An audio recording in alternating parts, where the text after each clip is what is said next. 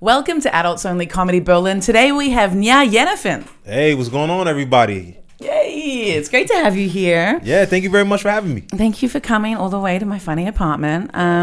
You are now based in Berlin. Yes, I am based in Berlin officially. Officially, that's so exciting. Yeah. And so I was starting to ask just before we started recording, on what like basis are you staying in Germany? Like, what's the visa situation? Have you got? Do you want to talk about it on a public? Yeah, I got it now, so I'm good. Yeah, yeah. If I ain't got it, I'm like, ooh, But no, I actually got it. So 3 years I'm here. So I have it as an artist, as a producer, and as a author. Fantastic! Yeah, so that's so cool. I never had the balls to apply for an artist visa, but it also just worked out that I became an artist like after I got the visa that said I can do whatever I want work-wise. Really? So it was like I just started comedy when I was applying for my next visa, and I went in with a contract for this job at a kindergarten that I had, and they were like, you can have this job, that's fine, and you can also have this visa now that lets you do whatever you want. Really? Yes. So I'd never heard of that, and I didn't know that was even a possibility. And and so I've been on that visa ever since, and I'm now looking at getting permanent residency and then in citizenship. But yeah. Oh wow! Hold on. So what kind of visa is that they say you could do anything on top of being a kindergarten teacher? I have no idea. They were just like, look, you've struggled long enough with your freelance shit. So we're just gonna let you do whatever now because you've been paying into the system, and all your records are good. So yeah. Oh shit. Yeah, and maybe it was because I was working at a kindergarten, and that is like a needed job here, maybe. And so they're like, bitch is really helping. So I mean, and then kids are bad. So if you put it, that's your time, basically.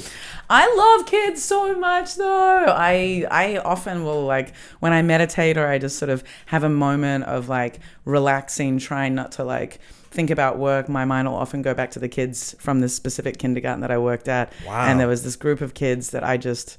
Like I still have so much love for that. Like, and I can remember all their little faces and how I'd like walk into the room and they'd all scream my name and run to me and hug my legs and want to like nap time. Like I just had the most beautiful experience with these kids. It stood in like stark contrast with the colleagues that I had, which caused me a lot of emotional trauma. Like, and really, no physical trauma. They traumatized me. They were bullies, and I had a really bad. Not all of them, but there were a few that were fucking horrible.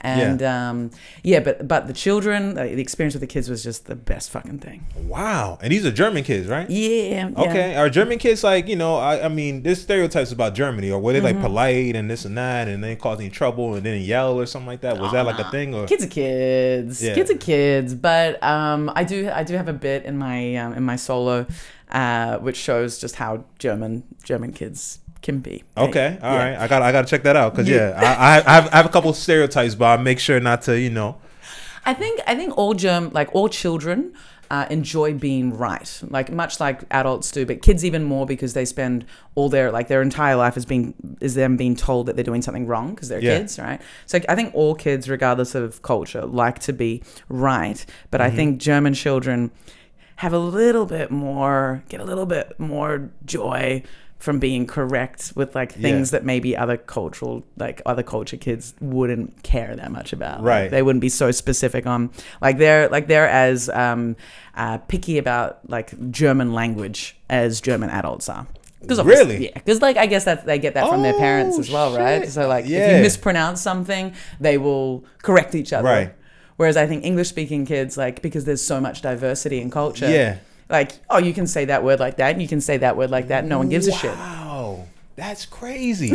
Oh, shit. So they're more focused on being correct than anything. Yeah, for sure. But about specifically German things, I'd say, like, German language, or maybe, because Germany is so rule-focused, I think it then comes out in the that kids. comes with the culture, right? Yeah. That's so interesting because as a kid, or even kids I know, we just wanted to make sure we was like just right enough so we don't get a beating. So it wasn't it was like whatever needs to be said so I can avoid a beating for today. We live day to day to avoid beatings. Jesus. So right or wrong, we just like, look, I didn't get beat today, so today was a good day.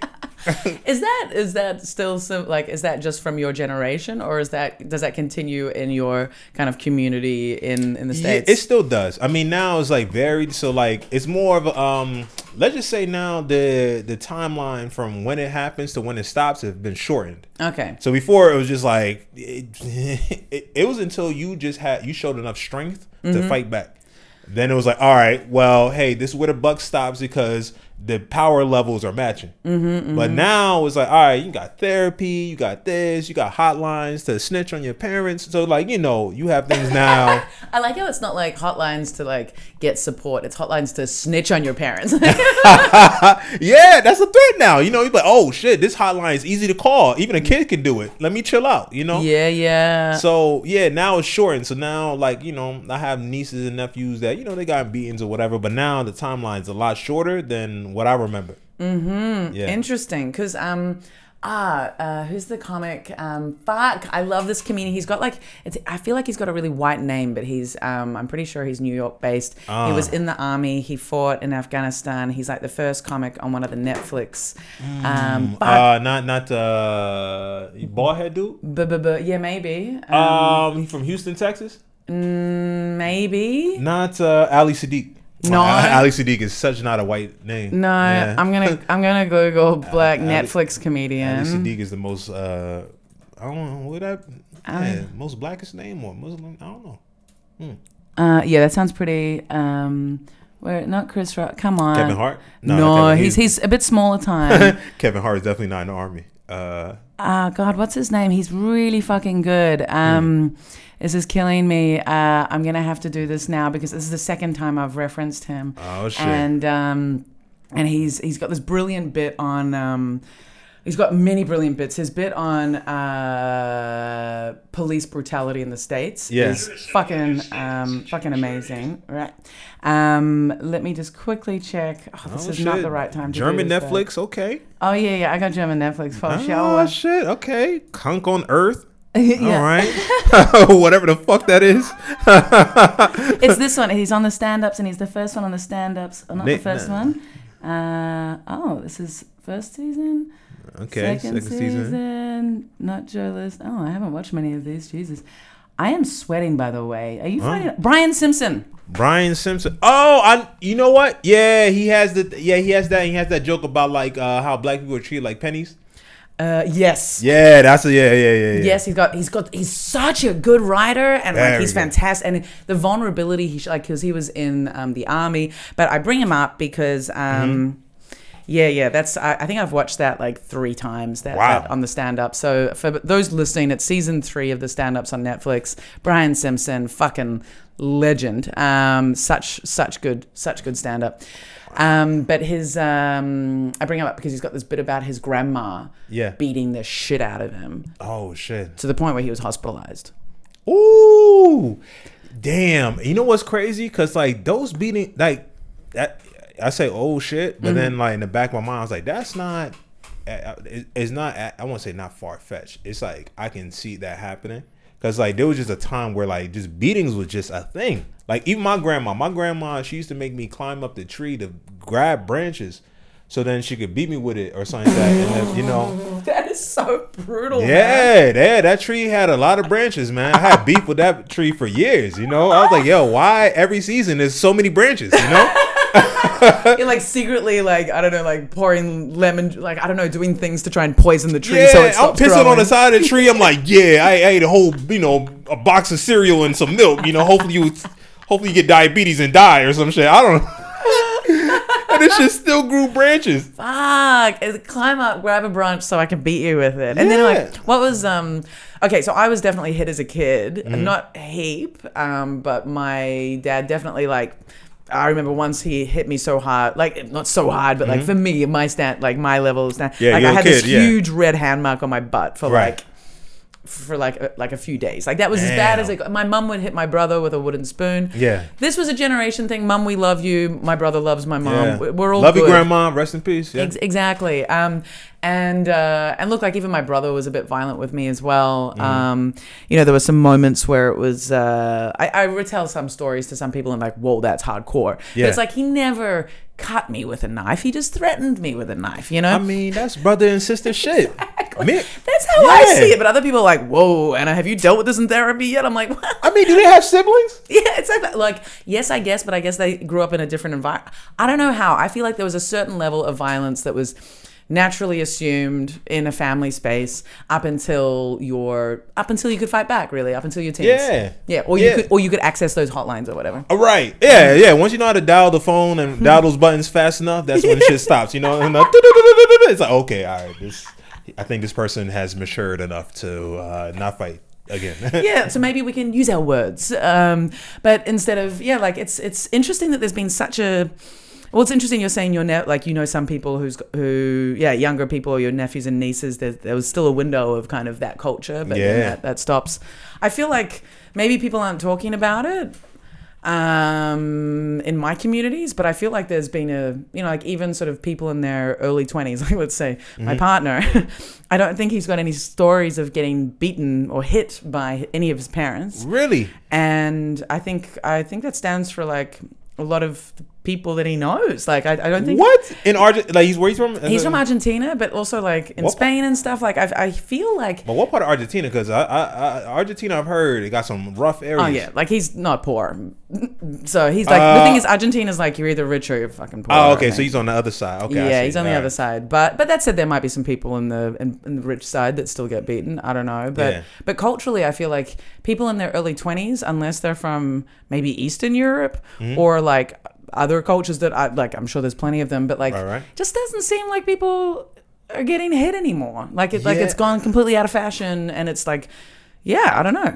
Yeah, I guess. I mean, because you know what, I have this bit about like getting punched in the face early in life or whatever, and sometimes when I ask the audience, sometimes it's kind of like either people pull back or kind of like, but it's also funny too, because then it's almost funny because like, you can see some people where you can kind of see their demeanor, and you like. I just start pointing them out. I'm like, yo, you got punched in the face before. They're like, yeah, I did. I'm like, yo, it just, you know what I mean? Because they just have a stoic, there's no anxiety too much, whatever. They're just like, look, I got punched in the face early, and again, not saying you should get punched in the face early in life, but maybe you should. Look, I'm speaking as a dude. As a dude, it will happen. It's somewhere, somehow, I think. Like, I know we live in safer times, but when I grew up, there was no choice. Like you just eventually gonna get hit in the face. Like it was just a matter of time. You just walk down the wrong street, the wrong time. Somebody just be like, "Hey, give me your stuff," or they just see you. They're like, "Hey, let me just hit you real quick," Yeah. I've had multiple conversations about this topic, which is comparing. I don't like comparing because I don't think you should compare suffering generally. Fucking fruit flies. Sorry.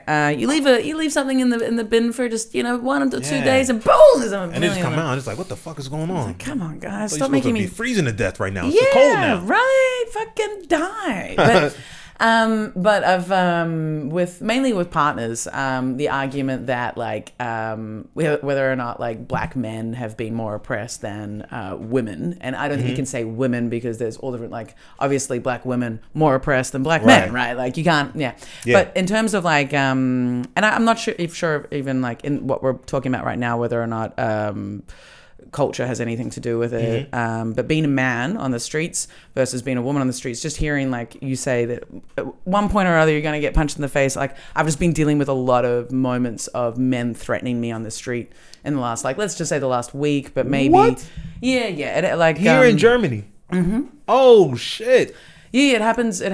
Like they're very sort of sexually oriented, threatening actions done by men that are strangers. Oh, I'm sorry to hear that. That's Thank crazy. You. Yeah, it's like it's normal. Sadly, it is normal. Here in Germany, it's normal. Yeah. And they doing it in English or they doing it in German? Like, all these cunts haven't spoken any language to me actually. Did they make sounds? They made sounds. Yeah, they made sounds like staring. Okay, so there was this guy. Like it's often on the street or it's in public transport, and so in like public spaces. And I had this one guy sitting like across the aisle from me, one seat ahead of me. Like I was on my phone and watching a video of like from a comedy show, like figuring out stuff, and I could see in my peripheral this guy kept turning and staring at me, and then when I looked up, he looked again and he was doing something with his face. And so I stopped the sound on my earphones and then saw him, and he was looking down at my crutch. Now, I was wearing jeans and my bag was sitting on my lap, right? So there was nothing to see. But he was staring in the direction of my crutch and making noises like... and What? Yeah. And so when I heard him do this, I was like, I yelled at him in German. I was like, what? Like, what are you looking at? Like, fuck off. Yeah. And I actually don't think I said fuck off. I was like, was machst du?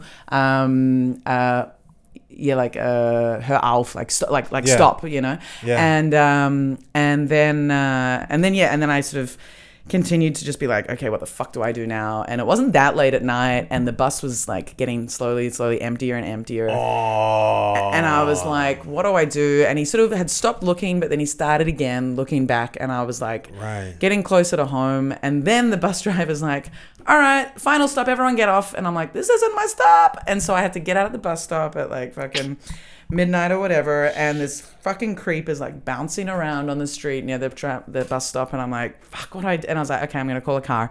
And I call a car, and then I get in the car, and I was just so fucking angry at how threatening this dude was, and he's just this total fucking psycho loser, right? Like just a fucking piece of shit. And I just come from, it's always that contrast when you've just come from having this very empowering night where you've, like maybe produced a really great show and had really good feedback, and everyone appreciates you and respects you, and you've created a space for other people that's been good. And then you get onto a bus, and all of that could just be fucked over and ended by one cunt who just wants to, like rape and murder you. You don't know.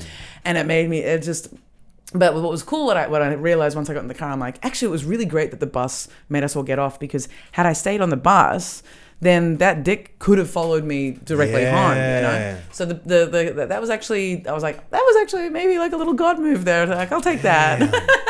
But and then like other moments where I'm just walking on the street and some guy like makes noises at me, and then like I stop and he like I turn around and he's stopped and he's staring at me and he still stares at me, and then he looks like he's gonna follow me, and I just have like a lot of these moments, and so like so I don't know, like just dealing with that level of bullshit, like I would totally prefer getting punched in the face by some random person.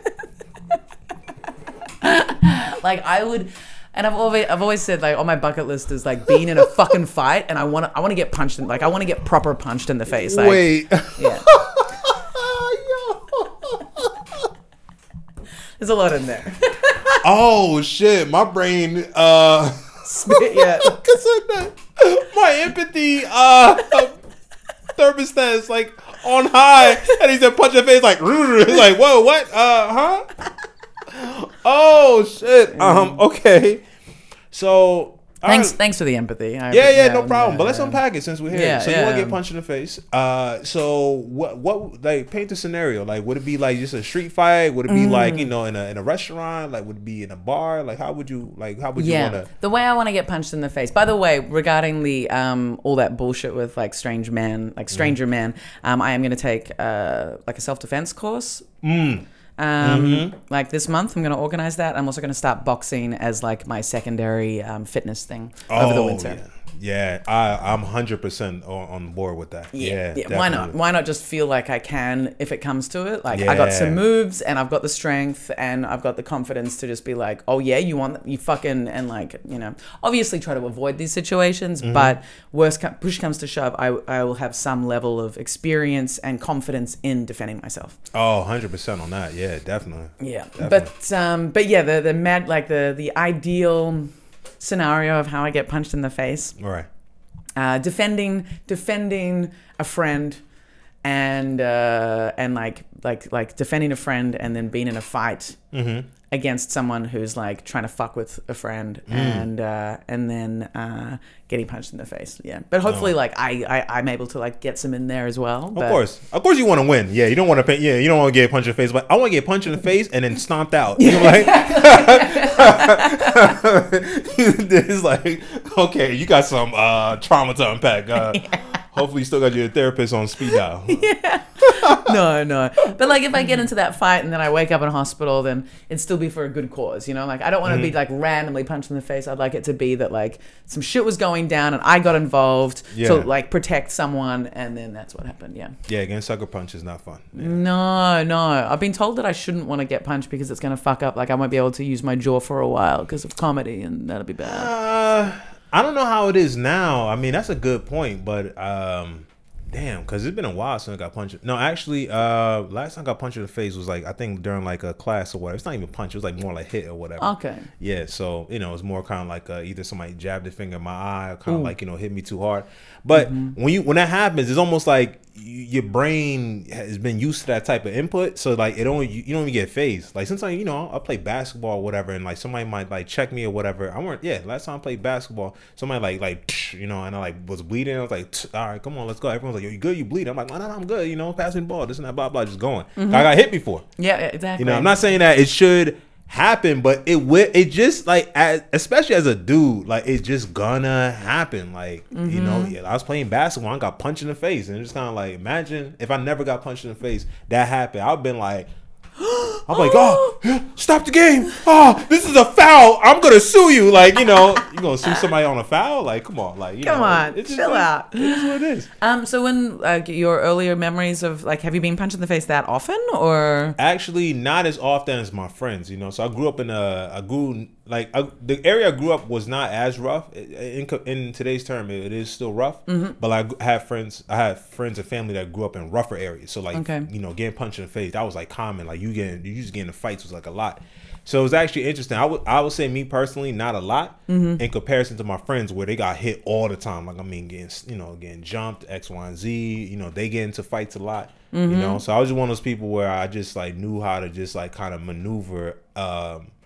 You know, basically, I'll just talk it out. Either I'll talk it out, or I'll just be kind of like, yo, like, all right, like, where do you think this is gonna go after this? Like, so I'll be that type of person. Yeah. And say it very, you know, like, so somebody be like, oh, why you blah blah? I'm like, I did it because you said something stupid, right? So that's why, and I'll break it down. They're like, yeah, man. I mean, yeah, that's a good point, you know. And they're like, yeah, that was kind of stupid. I'm like, yeah, look, we all do stupid shit, right? So like, you know, like, relax, this and that.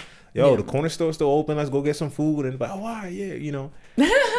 That's adorable. Yeah. Out of interest, where are these areas, like rougher areas, and like where you grew up? Specifically, where were these places? Yeah, so I grew up in Jersey, New Jersey. So the area where I was in, it's called Ewing, and it's like basically in Trenton, New Jersey. I only say that because I know some people, they got like a little thing where it's like, oh no, you from Ewing, oh you from Trenton. It's basically, it's the same shit. Okay. Yeah, where I lived right on the border of like the bad neighborhood. So which one's the bad one? So bad one is Trenton. Okay. Yeah, Trenton been on like, you know, murder capital of the United States or whatever. So it's like, yeah, bad. Shit. Bad. Okay. Yeah, very bad. And still bad. You know, like very bad. Ewing is like better, but like now it's kind of like Trenton people coming into Ewing, and like it is bad. And where I live was literally right on the border of Trenton.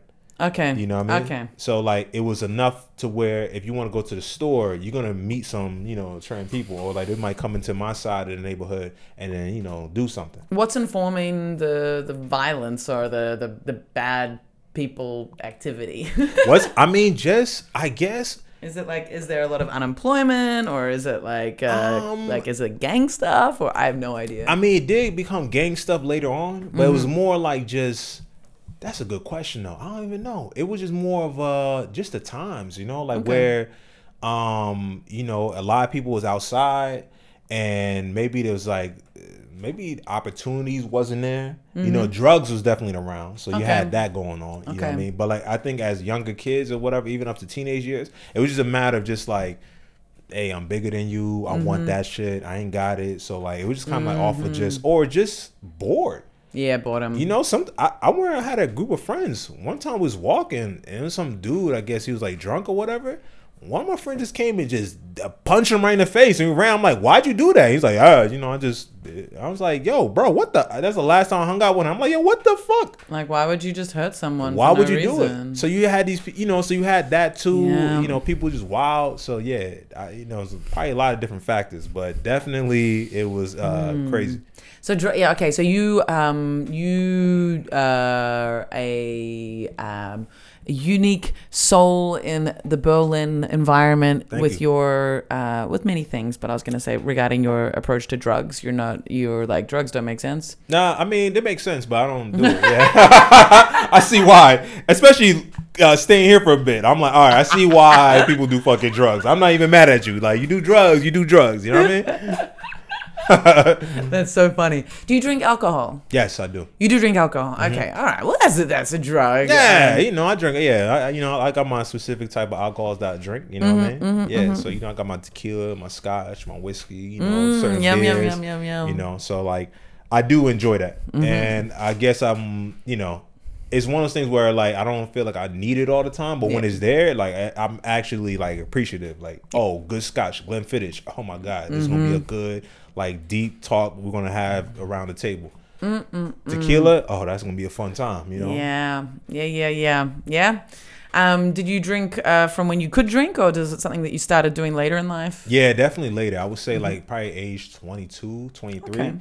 Okay. Because the States, it's not legal until 21. Yeah. But some people still drink like early. It was just one of those things where I didn't. And then I remember, I think my first drink was like Tanqueray with like orange juice. It was like in college. Okay, well, maybe not with the orange juice, but still, like, Tanqueray is nice. Yeah, it was gin and juice, as we call it. Yeah, oh, absolutely. Yeah, you gotta do the Snoop Dogg thing, right? Gotta do it, you know what I mean? So I remember drinking that and being like, Snoop, what the fuck is up with you? Gin and juice, lay back. With my money on my mind. Hey, okay, check you out. And the barrels with the I was cringing so hard as I did that. With the tactical references. Ooh, okay, got the culture in here. Woo. Oh man. Why not, right? Why not flex, right? Why not? No, that's not flexing. I was like shitting on Snoop, so I thought I'd at least pay homage by showing that I know the songs. That's good. You've been around, Oh, sure. Yeah. Oh, and how old are you? I'm 34. You're 34. Okay, yeah. I'm 3 years old. Are you 34? We're almost at the end of the year. When's your birthday? September. Okay, so you're 34. So I am 3 years older than you. 3 years. Aha. I mean, in this day and age, I feel like, especially now, it's like, especially in big cities, like age, you don't even really sense it. Like, I think it's only relevant if people seem to find it relevant, and if people like, I don't know, like there are some people who the dickheads are dickheads, and if you're a dickhead and you're like young, like even if you're young and you're like trying to tell people how to do things, and then if you're old and you're trying to tell people how to do things, you're still a fucking dickhead, right? But like if you're able to treat everyone with respect and engage with like not showing that you think you know everything and asking questions instead of like assuming things, then age is irrelevant. Yeah. And I feel like when you do something you love too, or something where like kind of energizes you, it almost like you don't feel it and other people don't even sense it either. It becomes non-relevant. So look how many people that are like, we see their age and you're like, yo, you how old? Even though they've been in show business for a long time. Like a Samuel L. Jackson. Somebody hear him like he's like in 70s. You're like, yo, what? He's 70? And it's like, bro, he's been around since the 80s and he was old in the 80s. Morgan Freeman. Morgan Freeman's 90 years old? Yeah, yes, he's 90 now. I think so. Fucking hell, yeah. I'm surprised he's still not 100 years old because he's been in the game. Like he's been in the game a long time. He came in early 90s, still gray hair. So like, imagine you still shocked. Like, whoa, he's 8. Whoa, he's 8. What? Yeah, no. You know, it's so true. It's so true, and it's also good to remember that all these like so many people got famous later in their life. Yeah. We need to remember that because it's like there's most authors don't get famous before 40, for example. I did not know that. That's crazy. Yeah. And I know that's about authors for sure, but a lot that and usually you might be a child actor or you might get famous early, but sustaining that is a very different thing to having worked towards and on a craft and then getting recognized later, and then already like at that point when that happens, because that means you've got this whole history that supports you maintaining that momentum and staying, I guess, kind of relevant and important to the industry because you are experienced. Yeah. Yeah. And I feel like also fame won't affect you as bad when you're, because you just been around, shit, yourself. You be like, all right, like, yo, sleep becomes more important. So you're going to be, going out your mind, fucking 3-4 o'clock in the morning as often. Totally. Right? Yeah. Totally. Like, I think anyone who gets really famous in their early 20s, like, that's got to be so hard to sustain because you haven't figured out your relationship with substances. You haven't figured out your sense of self, so how people can take advantage of you. Oh, my God. You don't know how to manage your money. Oh, yes, blowing your money on fucking McDonald's or out here donor or whatever the fuck. Just eating donor fries, whatever the fuck, Yeah, just not looking after your health, though. Never eating salad, I'm like, yeah. Exactly. Like sleep, health, people around you that support you. Like it just must be like good on, like, it's not that I'm trying to pity people that get famous young, but it's like, that's a tough, like, yes, it's what they want, but that's tough, man. Like, very fucking difficult. Yeah, I think there's not enough empathy. I think most people judge them with jealousy as opposed to going, ooh, that's a lot to manage at that age. Right. It's like a good thing they're still alive. You know what I mean? Yes, like, exactly. I didn't start eating salad until like my mid to late 20s. What is that? That's crazy shit. Salad? Like, yo, I used to look at people eat salad. I'm like, yo, you're a bunny rabbit. Yo, are you serious? Like, we're in America. I guess this is my immigrant like mindset coming out. I'm like, yo, we're in America with infinite amounts of meats, with rice and everything. I'm about to eat salad like this with no meat? That's crazy, but like, yeah. Now I eat salad. Now I don't know. You got it. In the States, you got sweet green. That's shout out to sweet green. Very good. I've witnessed you eating salad, so I will corroborate the story. There you go. You do eat salad. But I do worry about the state. Like, yeah, like I was brought up with such a, I don't know. I think the food culture in Australia is quite healthy, at least for my family culture, right? But like, I've met a lot of people from the States, and it's like, how did you not get told to eat vegetables? Like, how is that not being considered and then the number of people from the States who talk about the quality of food in the States and how once they come to Europe, they're like, holy shit, like what I eat in the States makes me sick. When I come here, I'm eating I come to Europe or whatever, I'm eating vegetables and I can actually taste them, or I'm eating like bread and it's actually, I don't know, not filled with stuff, but I don't know. Yeah. Oh my, I mean, bread. I was just talking about it. Like with bread, I can eat a piece of bread and like a little bit of butter and be satisfied for like hours, like and be okay. Yeah. And I would tell people, and they're like, oh yeah, that sounds like a good meal. But I go to America, they're like, oh my gosh, did you turn into a peasant? Like what's going on? Are you broke? Do you need money? Like, I have food if you need food. Bread and butter? Are you serious? Is everything okay? Do you have a job? Like, that's like, we have so much shitty food, that even food that's supposed to sustain you and has sustained people for centuries, right? That it's looked at as like, So what's the considered, like, what people should be eating then, or what you brought up with as an idea of what you should be eating? Just like meat and rice, or? I guess it's twofold. So like, me being, immigrant culture, both my mom and dad, Liberian. So like, I was the firstborn in America. So a lot of the food was just a lot of carbs and a lot of meats, and I mean, you had like some vegetables, but it was like basically soaked in oil. Basically, it was just like stewed with the meat, oil, whatever. And that's a good diet if you're working constantly, if you're physically doing if you're doing demanding physical things, right? Yeah. So when you're here in America, you're sitting down mostly, and then also the food quality is not as good, so you're eating a lot more of that food. So that was like my diet for a while, that and boxes of cereal, milk, also what else, cookies. That was I like how that's like a solid food item in the diet. Cookies. What?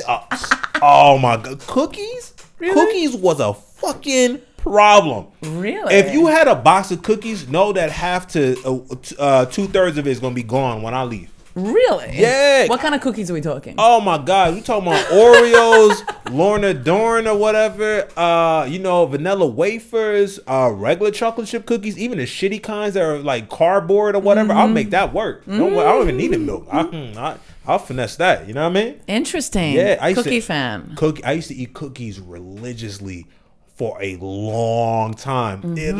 There's cousins and whatever used to make fun of me that like I used to eat cookies a lot. Like for me not to eat cookies now is like anything is possible. Like That's beautiful. Like, you can change your life at any point. Like look at my story. Tell you. Yeah, I feel the same with alcohol. Yeah, like that's a big change. Oh, but you don't drink, right? Yeah, and I love whiskey, I love beer, I love all that stuff, but like I've had enough of it in my life, and I can still drink alcohol-free beer, and like I still love that. But yeah, and I love the smell of a good whiskey, like a really peaty single malt, or like the smell of vodka. I still really like it, but I just don't want the effect anymore, and I don't need to do that. But you didn't get a nickname like Cookie Monster? It was just like, yo, Nya, don't eat the cookies. That's what it was. It's like, yeah, as soon as I walked in, yo, don't eat the cookies, and I still would do it anyways. Can I ask the most incorrect thing to ask? Sure. What did you have weight problems because of the cookies? Nah, surprisingly not. Wow. So I was just like, I don't know. I guess maybe definitely genetics. I would say that. Yeah. But then also I was just very active. So always playing basketball, running around, riding my bike for like fucking hours until like the night. From daytime to nighttime. Yeah. So I was always just active. Yeah. I was always like a bigger kid. Like, but I wasn't by any means. You never. The cookies didn't show. Nah. I mean. I don't know. I really don't know how, because like I stopped. The cookie problem got solved probably in my mid-20s. Yeah, that's when I start being like, all right, like no, actually, I'm lying. Probably like 27. Okay, what was the catalyst? Like, how did it come that you decided to evaluate it? So the reason why I stopped eating cookies a lot was because of the high. So basically, anytime I go to the doctors, they would check my blood pressure, and it would be high. Okay. So they would be like, hey, you gotta it's pretty high, like you gotta watch out. And I'm like, that time I had like 6-pack, this and that, whatever. Like, I'm in shape. I'm working out. I'm like, what are you talking about? Whatever. Yep. But then that happened every time I went to the doctors for over a year. And it got to a point where I wasn't even at a doctor's. I was at some other thing, and they just happened to take my blood pressure, and it was like, hey, this shit is pretty high. Like, yo, like it should not be high for a person your age. And then it kind of went through a rabbit hole of where I had to wear like a blood pressure monitor around my arm. And it took a blood pressure recording every hour for 24 hours. Because basically it was like, hey, either we need to see if we got to switch your diet or we got to put you on medication. Yeah. So luckily it was just my diet. And it was like, hey, you got to stop drinking coffee. You got to start drinking too much alcohol or like sweet food or just like salty food. So then that kind of just started this rabbit hole of me just like gaining a control over these things. Yeah. So that's kind of what happened. That's great. Like, it's bad that you had a high blood pressure, but it's great that you were just able to fix it with diet. Yeah, I'm good now. Yeah. Fuck yeah. Yeah. I've been lucky. I used to have extremely low blood pressure. Oh, wow. Yeah, like problematically low blood pressure, so I'd faint quite often. What? Yeah, that was in my teens and my 20s. Oh, wow. I had like all these instances where I fainted in public places. And, my God. Wake really? up and I'll be like, oh, fuck. What was the craziest place that you fainted in? Like, what was the place where you're like, just like, what? I'm glad I'm like not harmed or something. Yeah, this one was pretty bad. This, I was on the tram in Melbourne, and I could feel myself. I was getting hot, and I was feeling myself like my vision was starting to go, and I was standing in the doorway. So on the trams, that's similar to here, but the thing is, this was one of the older version trams in Melbourne where it has steps to go down off the tram, and so it's like you're elevated, and then there's steps to get down onto the roadside, and luckily this was actually at a stop that had a platform as well, so it wasn't then a big drop between the last step and the road. There was a platform there, but basically the tram went around the corner to get to the stop, and I was standing in the doorway, and I passed out, and then I woke up and I was on the ground. So I'd passed out and then fainted, and then fallen down the stairs, and then fallen out onto the street when the doors opened. Fuck. What the Fuck, yo. What? Yeah. And woke up, like came to, and all these people they were so worried because they'd watched it happen. I can't even imagine how bad it looked. And one of the women that was there was just like, you have to go to the hospital. Like the way you fell out and fell onto the ground. Oh. And she's like, you probably are concussed, and you need, yeah. So I was meeting my mum. We were going bridal dress shopping. My mum was getting married. This was in 2006, and and so the thing is, back then I was smoking cigarettes, and this actually.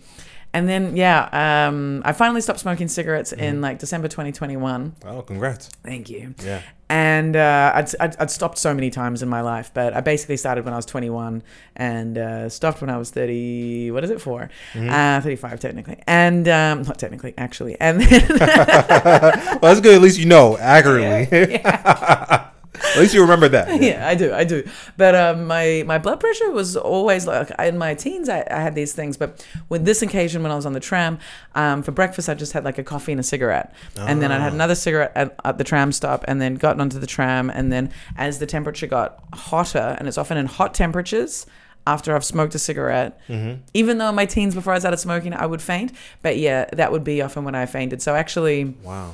I was all right in the end, but like didn't have concussion. But I was living with a German comedian here, Alex Upatov. Shout out to Alex. Have you met him? No, I haven't. Okay, he's more active on the German scene. He's like the head writer for Comedy Central Germany. Oh, nice. And Deo lives with him. Deo lives in my old room. And and Erica was living in that room before me. So if you know Erica, anyway, the little. Oh shit, y'all all connected. That's dope. Yeah. This community's tight. But I was having breakfast in the kitchen with Alex one morning, and before I went to my nanny job, and it was like, I don't know, I think it was like midday or something, and we're just eating breakfast, and then we're having coffee, and I smoking a cigarette, and then I wake up. And Alex is in front of me, and he's like, oh my God, I was so worried. And he was talking to me, and apparently I just passed out. Like I just fainted in my chair whilst and he looked up, and I was just completely out. And he was like trying to wake me up for a while. And you wasn't waking? No, I was. God! Completely fainted. Is this dude a white dude, black dude? White dude. Oh my! Yeah, if I was a black dude, you fainted like that, I was shaking, you wasn't waking up. I'm like, my visa is fucking gone, yo. Right. Oh damn! They gonna think I fucking concussed this girl over here. Right. This black man has superpowers. He just black magicked her. Oh shit! Yeah, wow. That was he was really worried, and it freaked me out too because it was like I was in good health. I was like, but that one really freaked me out. I was just like, shit. It just was so quick, and I was completely out. And then it was like, all right, well now I'm gonna ride my bike 40 minutes in the heat to go to my nanny job, and then I was like, okay, maybe I'll catch the train. Wait, and so you during this time you was riding your bike too? Yeah. And did you ever so you don't pass out when you ride your bike? No. You're in motion, I guess. Yeah, never. And I think that's like because there's air and there's movement and it's fine. Wow. You know how good your friends are to still stick around with you, like just you passing out and shit. Like if you did that, like I would have to question how valuable you are as a friend. Why? Right? Because like think about it. You ready to go night out in the town, right? Like y'all getting ready X, Y, and Z, and then you pass out. You know, it's kind of like, all right, maybe you have too much to drink. I get it. All right, cool. But imagine this is the 5th time this is happening. I'm be like, yo, let's just grab coffee, and then that's as far as the fun we're gonna have, because we ain't about to be standing in line for a club, and then you start passing out. It never happened that regularly though. Like I could probably count on 2 hands how many times I actually fainted. But all right. So it wasn't like all the time, but it was like maybe like 3 times before I was officially an adult, and then maybe like in my 20s, maybe like 3 or 4 times, maybe. Okay. And then like in my 30s, I guess only that 1 time. So like not all the time, but just like. When it happened, it was like, whoa, okay. Yeah, and it was because I was told it was because of my low blood pressure. Yeah. Wow. That's okay. That's good that you mentioned that, because like I had an assumption that was like a very often. Like, okay, so I'm not saying that's better, but No, but it is better. Like if it was like a regular like I was just this fainting person. Like that would be that would be how fucking did you great. survive? Like right? You should write a book if that was happening. How did you keep a job? Yeah, for real. Yeah. Up, she's gone again. Fuck. Yeah, it's like all right, take the kids out the room. Put a sheet over her head until she's awake. No, it never happened at any of my jobs actually. Yeah, which is interesting. I'm just like scanning through, like never at work. Yeah, but okay, so that's good. Yeah, all good. And it just seems to, I think smoking was the catalyst for any of the times in my 20s, or heat, just like a sunstroke. Like if I've had too much sun, then it can happen. But yeah. Yeah, I haven't talked about that actually. That's funny. My fainting phase. Damn. Yeah. We all have phases, right? You fainted and shit. Yeah, you had your fucking high blood pressure from cookies. There you go. Yeah, like a dumbass. I used to fucking just clear out a whole box of Oreos within a day and a half, 2 days. Sometimes a day or a day and a half. How many is in a box? I don't know what a box of Oreos looks like. So that's like, is it maybe 32? 32 cookies. 32 cookies. That's a lot. I used to grip this. How I used to grab cookies. I used to grab it like this or whatever, like this right here. Yeah. So you could fit we're like talking about a handful. That's like 1, 2, 3, 4, 5, 6. Like six. 6 cookies. Yeah, that was my original. I don't like. I'll grab one, but that's like I'm basically playing around with myself. That's like foreplay to my own gluttony, right? I'm just like, and I'll do this like 5 more times within a minute, and it's like, all right, what am I doing? Grab the. Fucking hell. Yeah. And then, but with those 6 cookies, you would just eat one at a time? Yeah, like literally just like peanuts, but like in my hands. So wow. That's a high intake. Shit. A lot. I'm talking about I don't know how I don't have diabetes. I really don't. Well, it's good that you stopped. Maybe if you continued, you would have had. Yeah, like I should be missing a foot right now. I don't know how I'm not. So shout out to working out and staying in shape or some shit. I don't know. Yeah, right. I'm surprised that like the liver and the kidneys the liver is very good at rejuvenating itself. So I'm very like, it is good at it, but like still I have drunk a good amount of alcohol in my life, and I've definitely, my smoking, I was never too bad, but definitely like I was always rolling my own cigarettes, but Is that better? Or? It is a bit better. Like there's arguably fewer chemicals in a rolled cigarette than a tailor-made cigarette. Right. And then I was always smoking, pretty much always smoking rollies, except in different countries. Visiting or whatever. But yeah, so the most I'd ever be smoking was like 10 a day, let's say. But that's still like a lot, That's like in a pack. How much is in a pack? Like. Well, if I'm rolling, like 10 cigarettes would be maybe small, very little. And like I was always roll like quite thin cigarettes as well. All right, so you had a management on it. Kind of. But I think even like if you smoke, then you're not managing it, because you he's still smoking. Right? You shouldn't be fucking smoking, man. Like it's such a dumb fucking drug. Like it's the dumbest. Like I think smoking's the dumbest drug, then alcohol, and then alcohol's a little bit more social, and weed as well. I think is a dumb drug. Oh, you don't smoke weed either? No. I stopped smoking weed in 2020. Wow, what made you stop? A few things. I had noticed that it's also much like any drug, actually.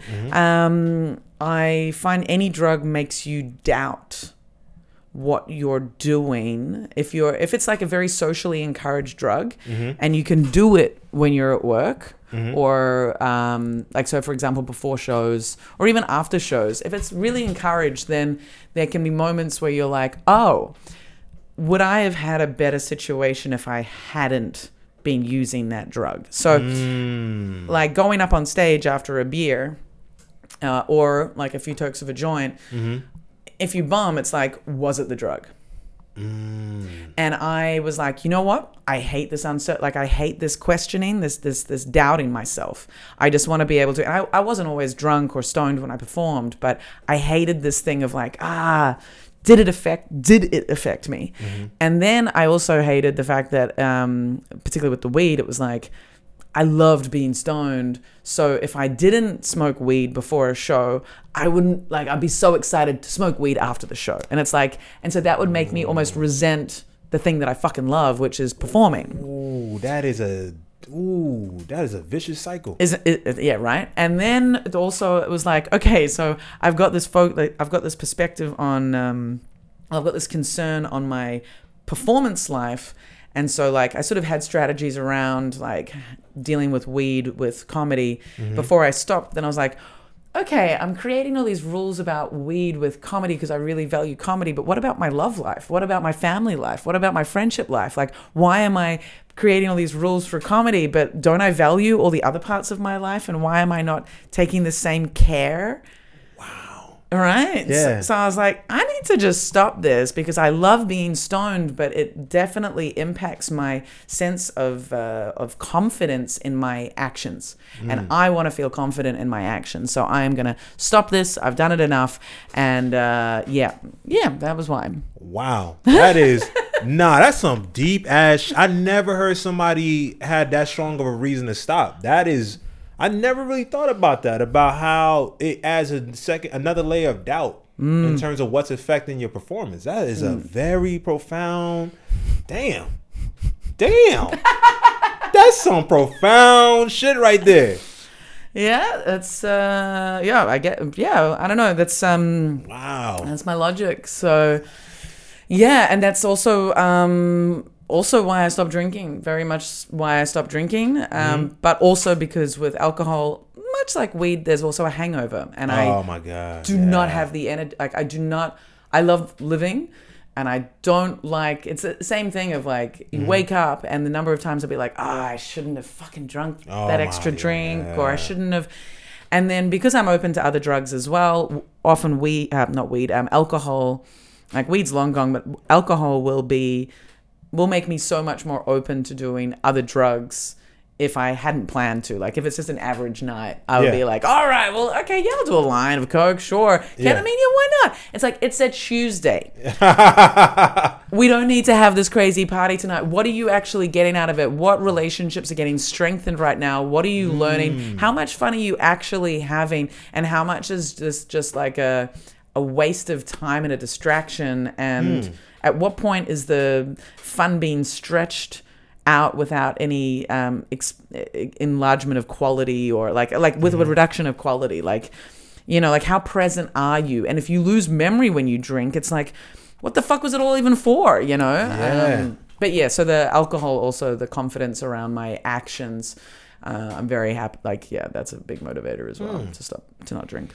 That's interesting you bring up in terms of like how you factor in the context of like even doing those things, right? Like, you know, all right, is it even fucking worth it? Like, you know, sometimes like, you know, I'll grab a beer, this and that, whatever. But then, you know, as I've gotten older, it's been more like, all right, who the fuck are these people or the situation that I'm like drinking for? Like, you know, especially when you're gonna get a hangover or like, you know, you drinking and then you know, you kind of look at the mirror, you like, what the fuck am I? You know what I mean? What am I doing? Like, what am I gaining right now? What is anybody gaining? But like, how much am I enjoying this? And how much of this is, how am I gonna feel about this tomorrow?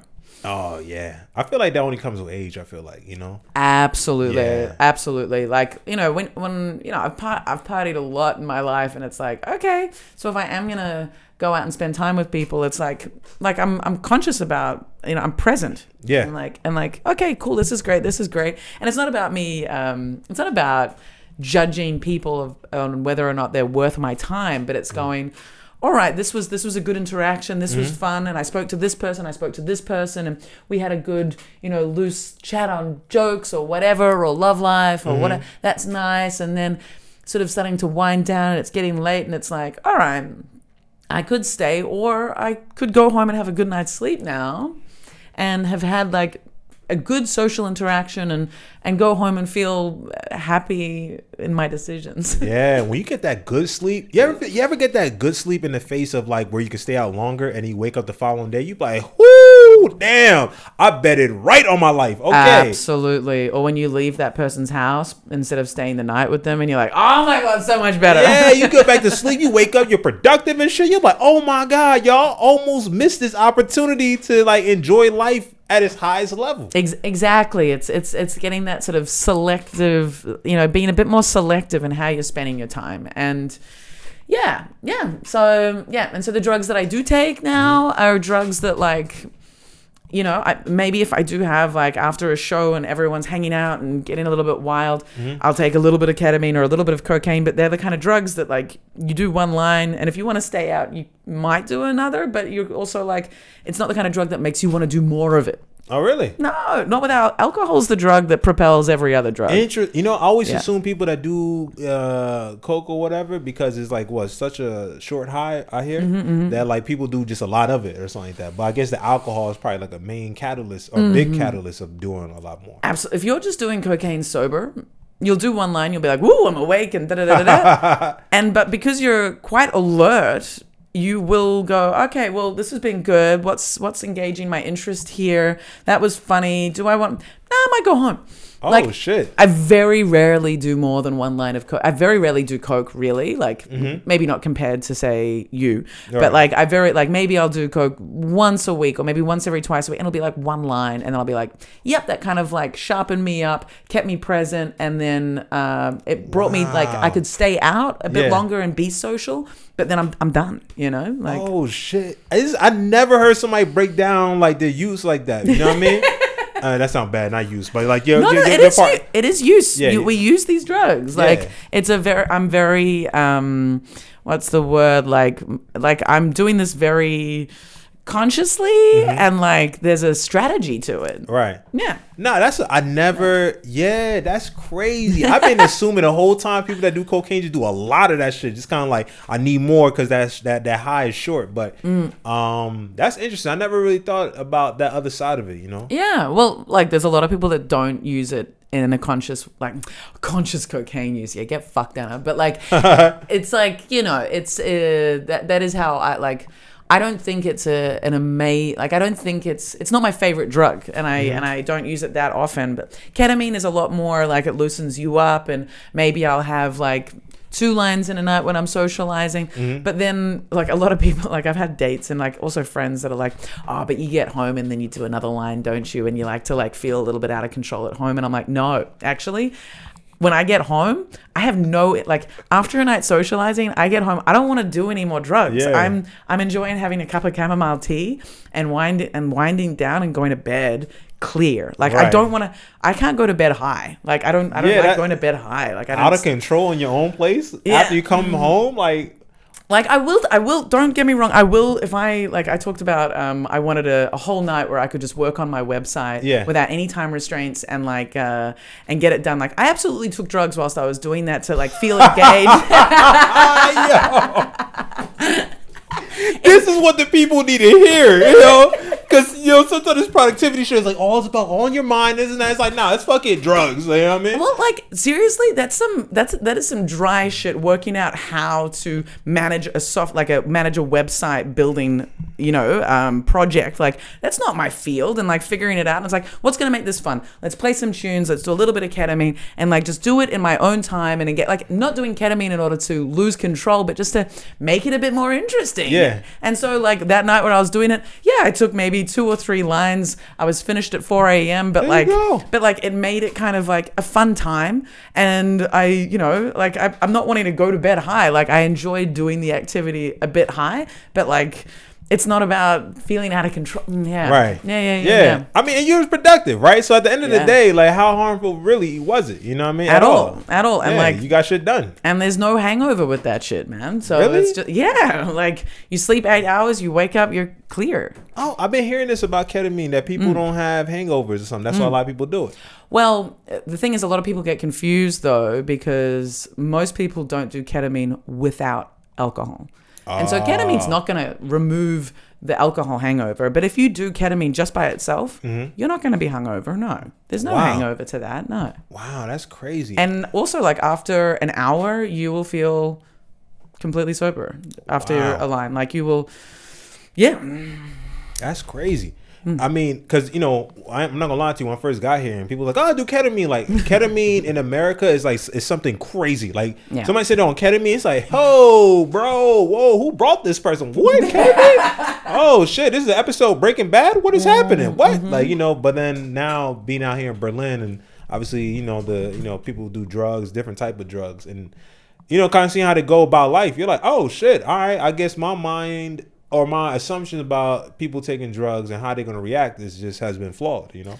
Yeah, and it's been like maybe influenced by the media or like, you know, like I educate my parents on, it sounds a little bit high-handed, but like I am very honest with and transparent with my parents about my drug use. And so, wow. Yeah. And it wasn't my plan to be like that, but my brother, when I was like 18, we had a New Year's Eve weekend, my brother, my boyfriend at the time, and three other friends.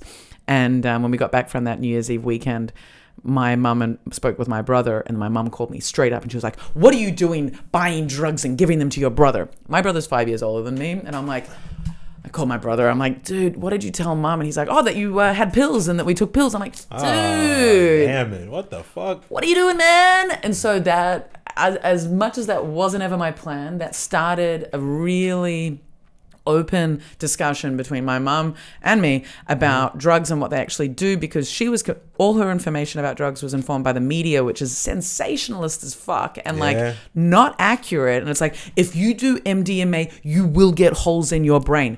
Dude, that's not how it works. If you do insane amounts of any drug, you will physically damage yourself. But like, it doesn't mean that like one pill is gonna put holes in your brain. And so I've spent, you know, all of my adult life telling my parents about the drugs that I take and assuring them that I'm being safe and explaining what the effects are and how I am careful about it. And like they've learned a lot. But like I research drugs. Like I'm not gonna take drugs without knowing what the fuck they're about, you know? Right.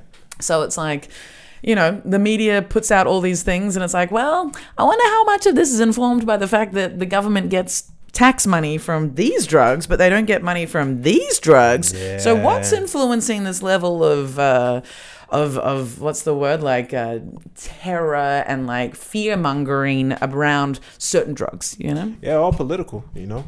Exactly. Yeah, look at fucking the opiate crisis, right? With you know, the Sackler family and what's the name of the fucking pill or whatever that had like you know, same remnants as heroin. I forgot the name of it. But, I don't know, but I know that Oxycontin. Yeah, Oxycontin. Yeah, that's like a huge thing. Yeah, Oxy's. I haven't tried it. I'm super up for it.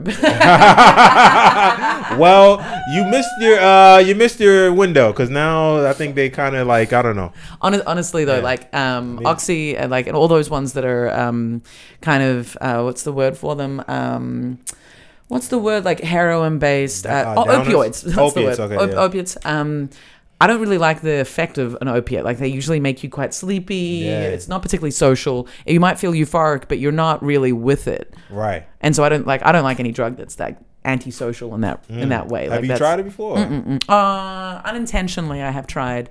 Dang. I have had some pills that have had like a bit of kind of heroin in them. And I think, because I've noticed how people are reacting, and it's the same kind of reaction as what I've seen like heroin users you look start like. Leaning and kind of like, you know, like you gotta... Yeah. And it's like, okay, I don't... And so I have consumed it incidentally, but it's never been something that I've wanted to experience. But also the opioid crisis in the States is just so fucking political and so fucked up, like how Big Pharma has done that. I mean, now it's places like like say in Philadelphia where like literally like blocks are like filled, or you try to go to the train station, there's like literally 50 people like on heroin, kind of like just like nodding and like, you know, this or whatever. There used to be streets where you're walking, you can see in a distance like what you're walking towards. Like you see people, people just strung out. They're like zombies, man. Like heroin users look like zombies, and that is some unattractive shit. And it's cheap, so you know people can do it, and then like once you mainline it or basically putting it into your veins, that's it. That's a wrap. Well, I think the thing is there's some great TED Talks around addiction. I think we talked about this a little bit, maybe like one of the first weeks, like in the first month that we met. I remember this conversation. Yeah. It's probably, I think it was at Medusa, but just about how, like if you're wanting to be absent from an active life, and you get to the point where you are mainlining heroin, then that is because that's the easiest way you can feel something that's enjoyable. So of course it's going to be addictive, because like if you're already at that point, then you're just looking for that feeling and that like escape. Yeah. And you know, that's I think obviously goes hand in hand big pharma giving out all these prescriptions and people accidentally becoming addicted to opiates, but also there's the structural social issues of people being open to being addicted to things because they're not feeling good, and maybe that's because of a lack of like mental health care and like community sort of like sense of, you know, safety and community. I don't know, like I'm no expert, but like people get addicted to things if they lack community basically, and they lack a sense of community bonding.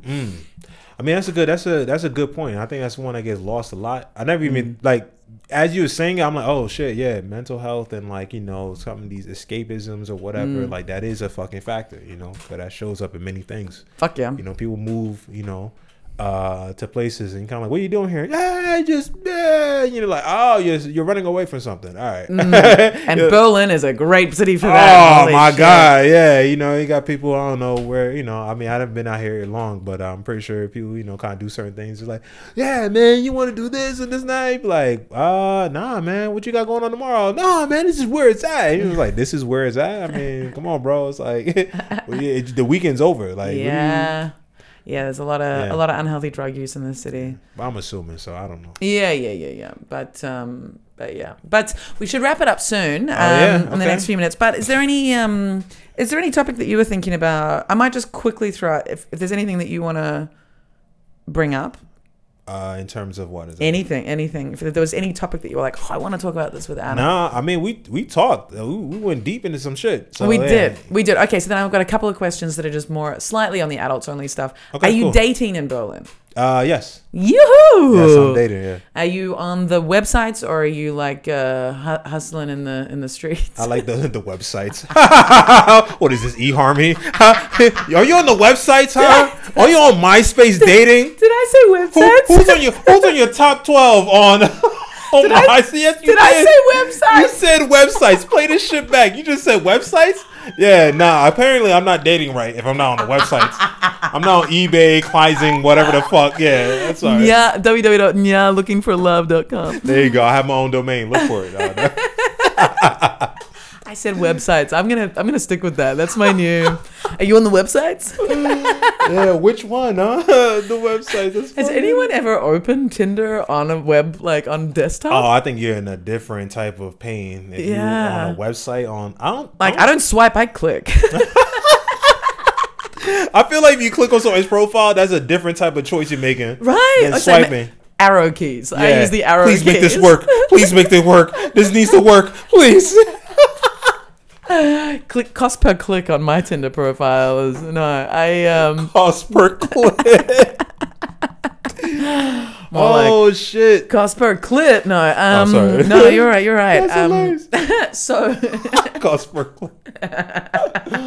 Oh shit. How would that be measured? That's a whole different story. Yeah, right. And how do you so like last little thing, so how would you rate the Berlin dating scene? Is it like, because everyone talks about Berlin dating as being like horrific or whatever. How long have you been here, and how are you finding it? Like, what are your observations? I've been here for a couple months. I think I got here August.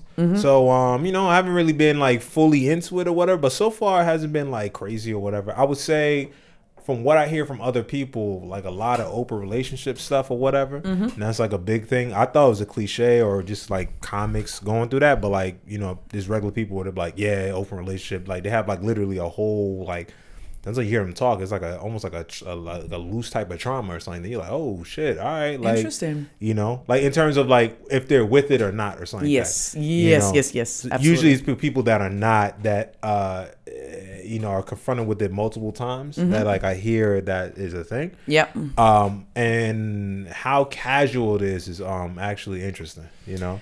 Yeah, there is a casualness to the Berlin dating scene that's very much like, how would you describe that? Because I can absolutely relate. Yeah, I mean, again, I haven't been confronted with it yet, like, you know, so It's just from what I hear from people, it's like because at first I would hear it and people would be like, oh, this what Ludwig or whatever, he had like that thing about his kink is monogamy, and like people are laughing. I'm like, well, I'm like, all right, and then like hearing people's jokes or whatever about it, it was like, is it a comedian thing or whatever? Then talking to other people, I'm like, oh shit, so people just be coming through the front door, like, hey, open relationship, like not even trying to like finesse it a little bit or being like, hey, I was wondering. Yeah, let's have a conversation about it. It's like, hey, we're open now. It's like, oh shit, like we're open for what? Business? I do wonder though. Also, the apps do push you towards that. Like I know Hinge, for example, will ask you like what relationship form you're looking for, and so people can actually write that. So I don't know if that pushes people into having that in the conversation immediately. But I know I moved to Berlin. Like I moved with I'm never doing a monogamous relationship again when I moved to Berlin. And like the relationship I'd just come out of was not monogamous as well. And so my idea was like, I'll never do monogamy. And then all the relationships I had were monogamous. Oh, wow. For the first 4 years. Not because that was what I wanted, but it was because what they wanted. I was like, okay, we can give that a crack. Yeah. And so when I moved here and those first 5 years, I was just like, fucking Berlin, all this talk that it's like non-monogamous. All these people want monogamy, right? This is like, they're just fronting, right? Like this isn't an open, ethical non-monogamy capital city. It's got all these people that have moved here from other places that have no idea about non-monogamy and they're not interested in it. So I felt like I'd been, shortchanged or something. Yeah. Interesting. But it has since changed a bit. And also, I think, I don't know. And I've also just like educated myself a little bit more on the types of non-monogamy I want. And so the conversation's a bit different when I do have it. And and I don't know. But like, but definitely there's also a lot of people who straight up say, no, just monogamy. Yeah. Yeah. And yeah. So it's much more in the conversation, I think, in Berlin than other places though. Like, yeah, because that was like one of the first couple things that I've learned, like not learned, but people was telling me about it. Like a lot of people be fucking this and that, drugs. So I was like, wow, really? Damn. This is my first place I've been to that was the first things I heard about. You know what I mean? And it was like, oh shit. Which, again, like, no judgment on it or whatever. No, you know what I mean? So it's super interesting. How do I want to end it? I don't know. And the casualness is also interesting, but I've got a theory on the casualness of Berlin dating, and that is that the theory is that a lot of the people that we're encountering have moved here from other places, right? Even Germans. You're not meeting many local Berliners, right? And so most people you meet have decided to transport and like transfer their entire life to this city. And in this city, there's so many opportunities and so many things to do. So people are less likely to want to commit to something because they're still figuring out their own shit and they've finally got freedom and they're finally, determining their own life. And so committing to a relationship, they're going to take a while before they're like, yes, that's because they've already chosen to do something that's difficult and very selective. And so they're also going to be selective in committing to someone romantically, I think. That's a good point. Maybe. That's my look. Or everyone's just like fucked in the head and on drugs. Well, that is definitely a factor too, as we've seen and also discussed. Sick. All right. Well, let's wrap this up. It's been super fun. Where can people find you? Yes. You guys can find me on Instagram, on TikTok, Nya Yeanafehn, Nyamean. On TikTok is the one at the end. Also YouTube. Also have a podcast as well. I'd love to have you on that in the future. It's Third Culture Talk Podcast. You can find that on Apple Podcasts, Spotify, YouTube, and all that good stuff. And I'm doing shows out here in Berlin, so you can catch them around these streets of Berlin. Yes, your is it a stable show or staple like of the wall, the Third Culture Comedy, or is that just a one-off? Yeah, just a one-off. I would but it's a one-off. But we're looking for some venues, and then I have something on Thursday at Gallery Art Lab Tour 218. So that one is more of an interesting type of comedy show. So come out and check that out. Check out Nya. Also check me out if you haven't already. I love you guys. This has been Adults Only Comedy Berlin. Thank you so much and goodbye. Yes, thank you. Woo.